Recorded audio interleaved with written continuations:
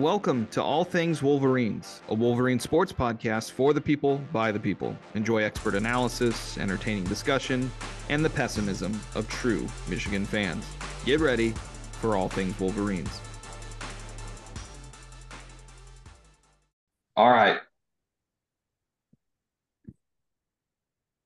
Welcome to All Things Wolverines. Brandon, Cousin Kyle, and Nate here. Nate, give us your recap of the Michigan Wolverines against UNLV Runnin Rebels from this past Saturday. I will be quite quick, as was the go-go offense. Michigan football, good. UNLV football exists. No one was seriously hurt. I think that's my takeaway. That's great, right? That's what you want to do. You want to dominate, no serious injuries, get out of there unscathed. People that should be dominating are clearly dominating. People looking to complain about stuff, which we will soon, trust us. But you really have to dig for some things right now. It's really small potatoes. Moving on to the next preseason game against Bowling Green. But all in all, big takeaway was we look great. UNLV was not good. So moving on. Cousin Kyle, what was your recap from Michigan's 35-7 victory over the Runnin Rebels? Yeah, I think there's very little to take away from it overall. You know, Michigan beat up a tomato can. I just want to, congratulate myself. I was just 1 point off in my score prediction, by the way. But JJ looks awesome. Running game didn't look great, but jury's still out very much on if that's a real concern. The defense dominated, and it was just, it was a worry-free Saturday, which I think as Michigan fans, we need to appreciate. I think one of hopefully one of the things that the years in the wilderness has taught us as a fan base is to just soak it in, right? To just appreciate, don't be an Ohio State fan who is just so annoyed and upset by a 35-7 victory. Like, just be like, okay, let's move on. Let's enjoy it. You only get one life to live.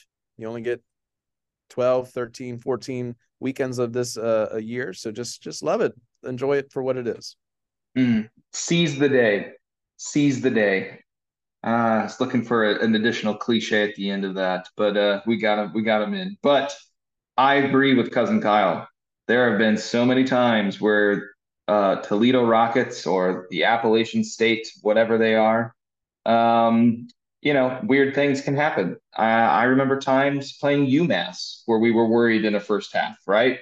So Michigan, held the Rebels to 229 total yards of offense, allowed them into the red zone once.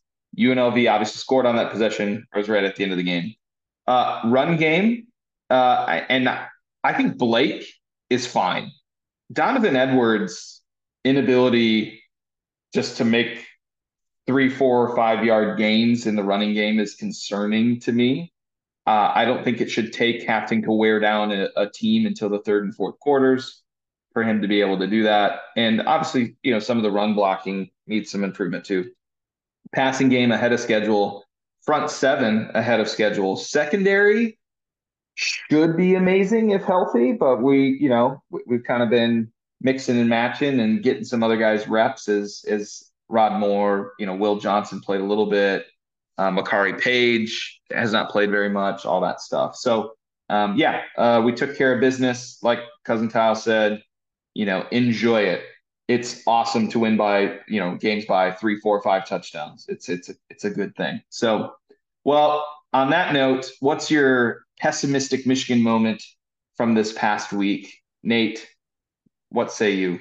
Well, first of all, Kyle, congrats on the score. I do hope, as Brandon referenced, Carpe Diem sees the day, that your students today stand up on their chairs and tell you, oh, captain, my captain, for your predictions. Obviously, couldn't get that whole word out for some reason. I make this every day. Every day, I demand that. Well, that's why you're a great teacher. Great teachers tell kids what to do. That's awesome. I am going to say this. I mean, for us, it's small potatoes, really, tomato can. Yeah. I mean, on the rewatch, I noticed some things. Brandon, to your point about the running. Seth from M. Goblad wrote something really well. We're learning a new running scheme called the stretch, which is what the Colts ran with Edgerrin James, who was exceptional at that. But you have to have that be your entire scheme, and that's the issue I'm finding with our running views. But yeah, Donovan's definitely missing, I think, patience, and because he's not used to running with patience, he's just hitting holes and there's no holes. And so instead, waiting and then seeing where there's a lane and then going is what he's going to have to learn, which takes a lot of time and practice. We'll see what happens. My bigger issue, I'm going to create this like a Festivus from Seinfeld, just airing a few grievances. We do not have good run blocking outside of the offensive line. So all those big run bursts that happened, the reason the 49ers, and I hate saying this, but the reason the 49ers have been so successful is because every receiver that they get blocks their butt off. Ronnie Bell is going to be a 49er for the next 10 years because that's what he does so well. Schoonmaker, Eric All were exceptional at run blocking down, 15 yards down. So we don't necessarily have that this year. Cornelius Johnson, that's not his skill set. Roman Wilson, that's not his skill set. I just saw a few plays that were open because we got a few gashes up the middle and to the side, and there's just our guys missed secondary linebackers, safeties that typically they should only have to juke one person, but there ended up being three because they were just missing lanes. I also am a little annoyed at the fact that we just haven't taken a long, deep shot over the top. We have better athletes than the past two teams. We have better athletes coming into the Bowling Green game. Just show me one moon ball that JJ throws. I just want to see it. That's all. I just want to see it. I would love to see the Ronnie Bell from 2021, the one game that he got to play, right? Against, what was it, Northern Illinois or whoever it was, Western Michigan. And it was like a 70-yard play.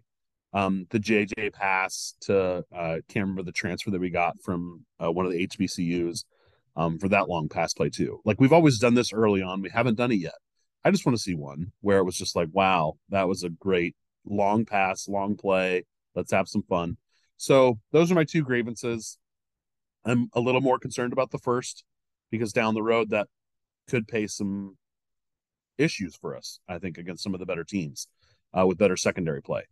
The second one, obviously, is more just a fan. I just want to see it. I just want to see us be better than people because it's fun to impose your will and laugh, and then you can sit down the rest of the game and enjoy it, which we have done. We'll do it again at 7:30 Saturday night against Bowling Green. So hope you guys are ready for a night shootout in the big house against the Falcons. So that's my Festivus grievance. The night game we all wanted.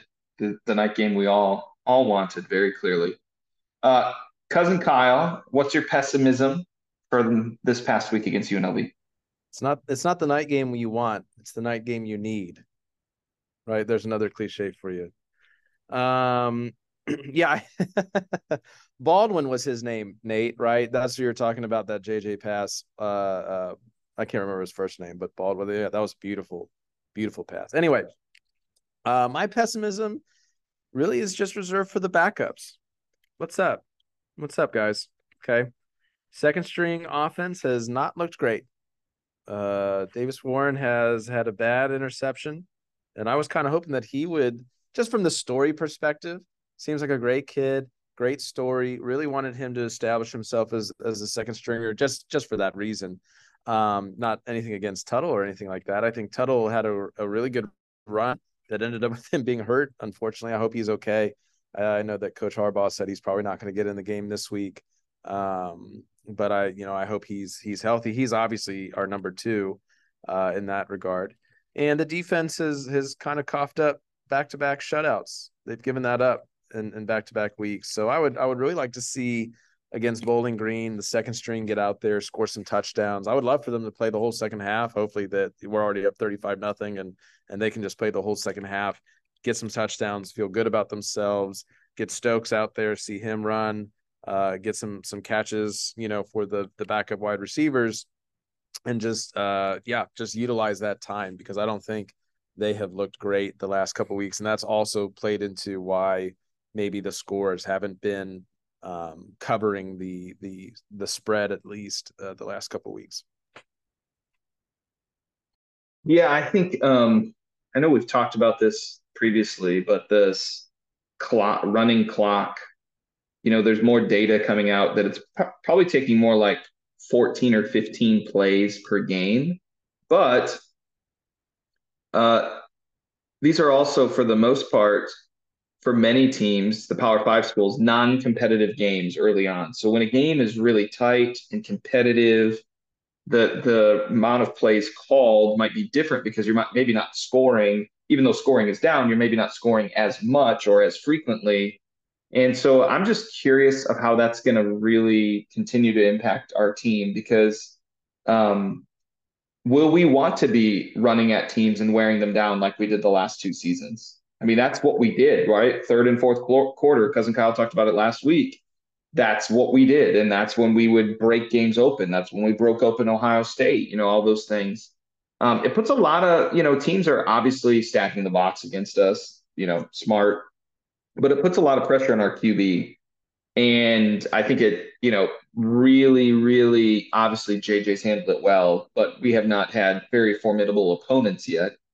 And so I'm just curious what this is going to turn into, how the data is going to track as as we move into conference play across the landscape of college football, but particularly how it impacts how we do, play calling, amount of series, all, how you script games, all those kinds of things. All right. In our overanalyze, Nate, what are you seeing on this Michigan football team? Well, I'm going to break down a play that everyone saw, everyone's going to talk about because it was a beautiful story about a very tragic situation. JJ's friend passing away with a heart condition at the age of 20. But yeah, as the story broke, the touchdown happened, right? 47-yard touchdown play for his friend who was number 47, which is pretty cool. From JJ to Roman.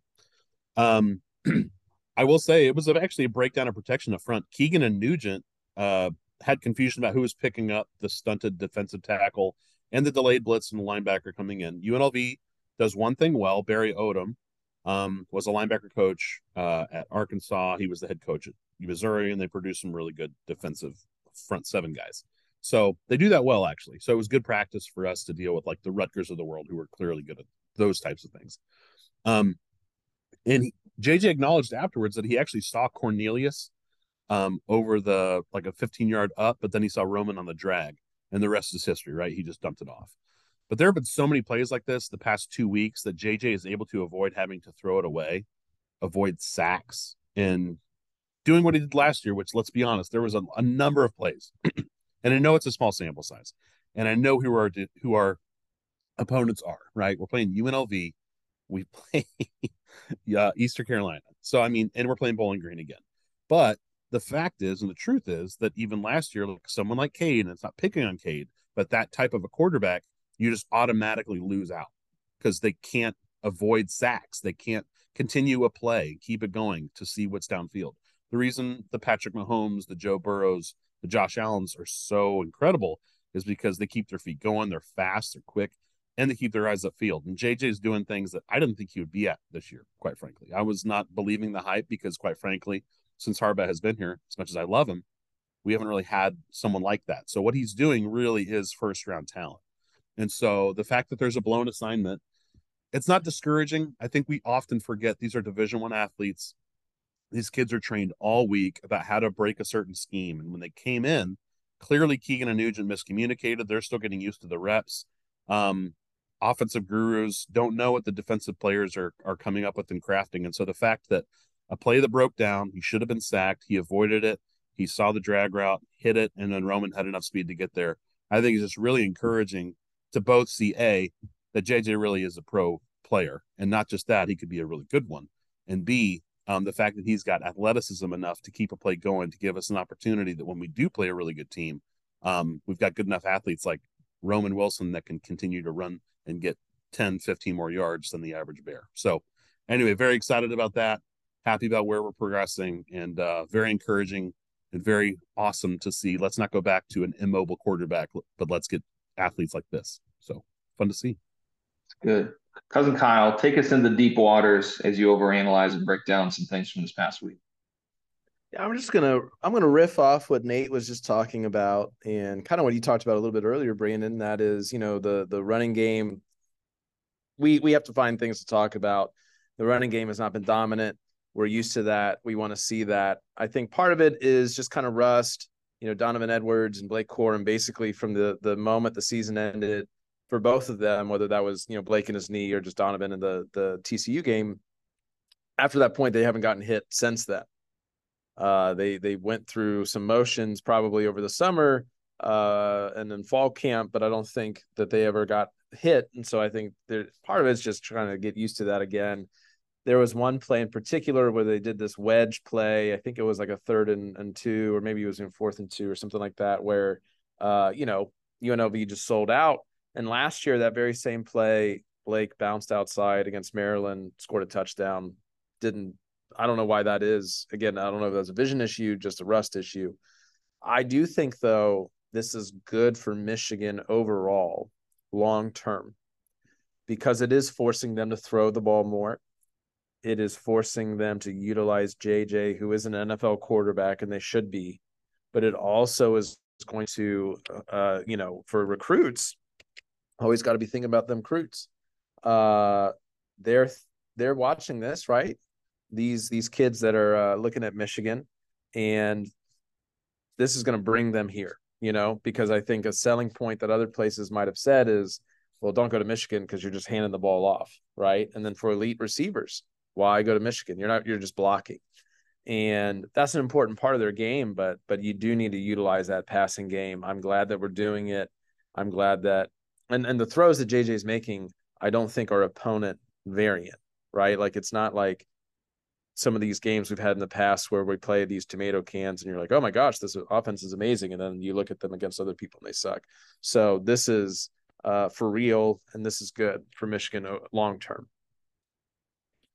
Yeah, I think that'll be the interesting thing, and not to be pessimistic at all, but is, can the run game catch up to the passing game a little bit, right? And that's what I hope to see. We had talked about in week 1 against ECU how their quarterback was getting rid of the ball quickly, kind of avoided getting sacked, and we wanted to see some of that pressure this week. And we had 5 sacks in the first half alone, right? I think we ended with just those 5, but Jalen Harrell with 1.5, Kenneth Grant with 1.5 plus a TFL, 1 from Derek Moore, half a sack for Graham and Chris Jenkins. But it was like pressure was coming everywhere, from the edge, in the middle. Michigan is generating a pass rush very well from all angles. And seeing Jenkins and Grant just take care of the interior is terrifying. And it's a beautiful thing. I am a little worried about our secondary, just because they haven't gotten reps yet together. It's one thing for an individual player to get reps, but to get them together, obviously, I think it's good. Keon Saab has made a second straight start. Zeke Berry played against ECU, but then I think he got hurt on the opening kickoff and didn't play. Quentin Johnson's getting some time at safety. So, love to see Rod Moore getting healthy, Makari Page getting healthy. Obviously, seeing Will Johnson back out there is good, but just those guys getting back to the speed of play as conference play gets ready to open up. I'd love to see more of those guys out there this weekend, and for that unit to be solidified. We've seen some, Mikey's obviously been great. We've seen some good individual performances and flashes at time, but as a collective unit to see all those things come together, because then I think that's going to allow our pass rush, our front 7 to fly and be free and all that stuff. So I'm excited to see that, but I am a little anxious as, okay, when are these guys going to be back? When are these guys going to be healthy? When are they going to get the reps and the full speed stuff? So now it's that time. We do it every week. Our ATW players of the week. Nate, what do you have for us this week? To your point, I've never seen a unit do what they're doing, and I'm actually not going to give it to a player. I'm going to give it to a position coach that we got from Notre Dame, who was a Michigan man, Mike Elston.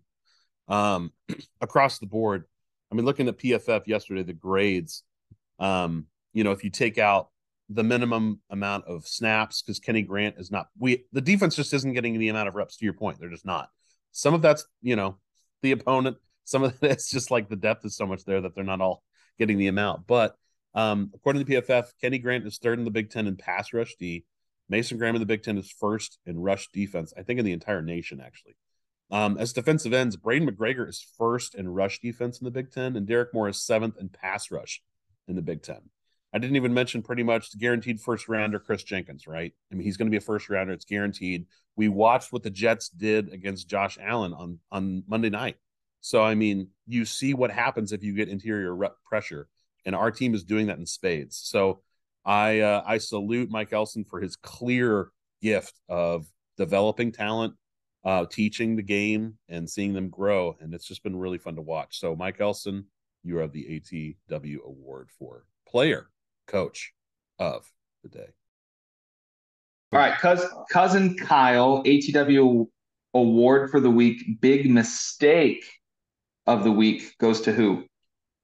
Yeah, I think our big mistake of the week goes to the Pac-12, in particular, the former president of the Pac-12, because listen, they are facing extinction and their top 8 teams are all undefeated. They have some big Power 5 conference wins. I mean, Washington State had a big win against Wisconsin. Like the Pac-12 looks as good as they've been in years, and they're failing. Like I laugh, but it's very sad because we've talked about it before. I hate it. I think it's stupid. USC in particular, like fleeing to the Big Ten for money. Like all of it is just awful. So their collapse is a huge factor in the end of college football as we know it. And so now Cal is in the Atlantic Coast Conference, right? Because when you think of the Atlantic Ocean, you think California. So I'm happy for the Pac-12 that they're doing well, but it's just such a mistake that they're going to collapse and not exist anymore. And now the ATW Player of the Week for special teams. Yes, Jake caught one or two of those punts, and one was like an okay return, but man, it's still scary back there. It's really scary back there. I hope we can kind of get that sorted out. I mean, other teams have punted quite a few times against us now, and it just feels like we're unable to catch the ball even for a fair catch with any confidence. So, but special team, ATW, special teamer of the week, simple. Tommy Doman, easily. 46 yards per punt on average. Only had 3 punts, but 2 of them inside the 20. So old Tommy hasn't been used too often in the punting game. Kickoff game, I want to see him have a real clean kickoff game against Bowling Green. We had that one where he kicked out of bounds earlier against ECU. Definitely want to see that change. He's got a big leg, clearly, but just seeing that special teams grow a bit. I'd like to see. I think our coverage on punt is good. I'd like to see a little more juice in the. Mullings was returning kickoffs. Like, what is going on? He had a good one to like the 30. I know. I was like, who is that? And I'm like, oh, that's Khalil Mullings. So just would love to see our return game, kind of take that next step in progression. Would like to, even though I like to see touchdowns, I'd like to see some different game situations for the field goal game as well, just to get more reps, more confidence as we get rolling into the conference play. So Tommy Doman, your ATW special teamer of the week. All right, it's time for previews and predictions. Cousin Kyle, what's your prediction against the BGSU Falcons coming up this weekend? Night game. Well, this is the orgy game, I think. Bowling Green should be the worst of the 3 non-cons we face. They're led by Scott Loeffler, former Michigan quarterback coach to the stars. Eric Campbell, who is their wide receiver coach, and then Kevin Tolbert, who is their strength training and conditioning coach. So all these guys were under Lloyd Carr and seem, I think, to be the end of that coaching tree, if I'm not mistaken. I guess Ron English is still, I think he's down in Louisville, but assuming we don't count as former players, we're kind of near the end of that coaching line. So hopefully by halftime, Michigan will be in a place to play all those backups. I would love to see them, get touchdowns like we said earlier. I think Michigan blows the doors off of Bowling Green and they win 45-3. Big prediction. Big prediction. Love it. For me, the line is 53.5. Last I checked. No way Michigan covers, especially with us running the ball a lot and clock rules.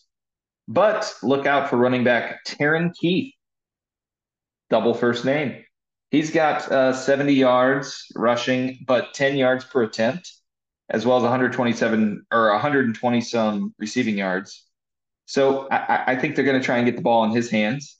I would like to see someone besides Roman, Loveland, or Cornelius Johnson making plays out wide.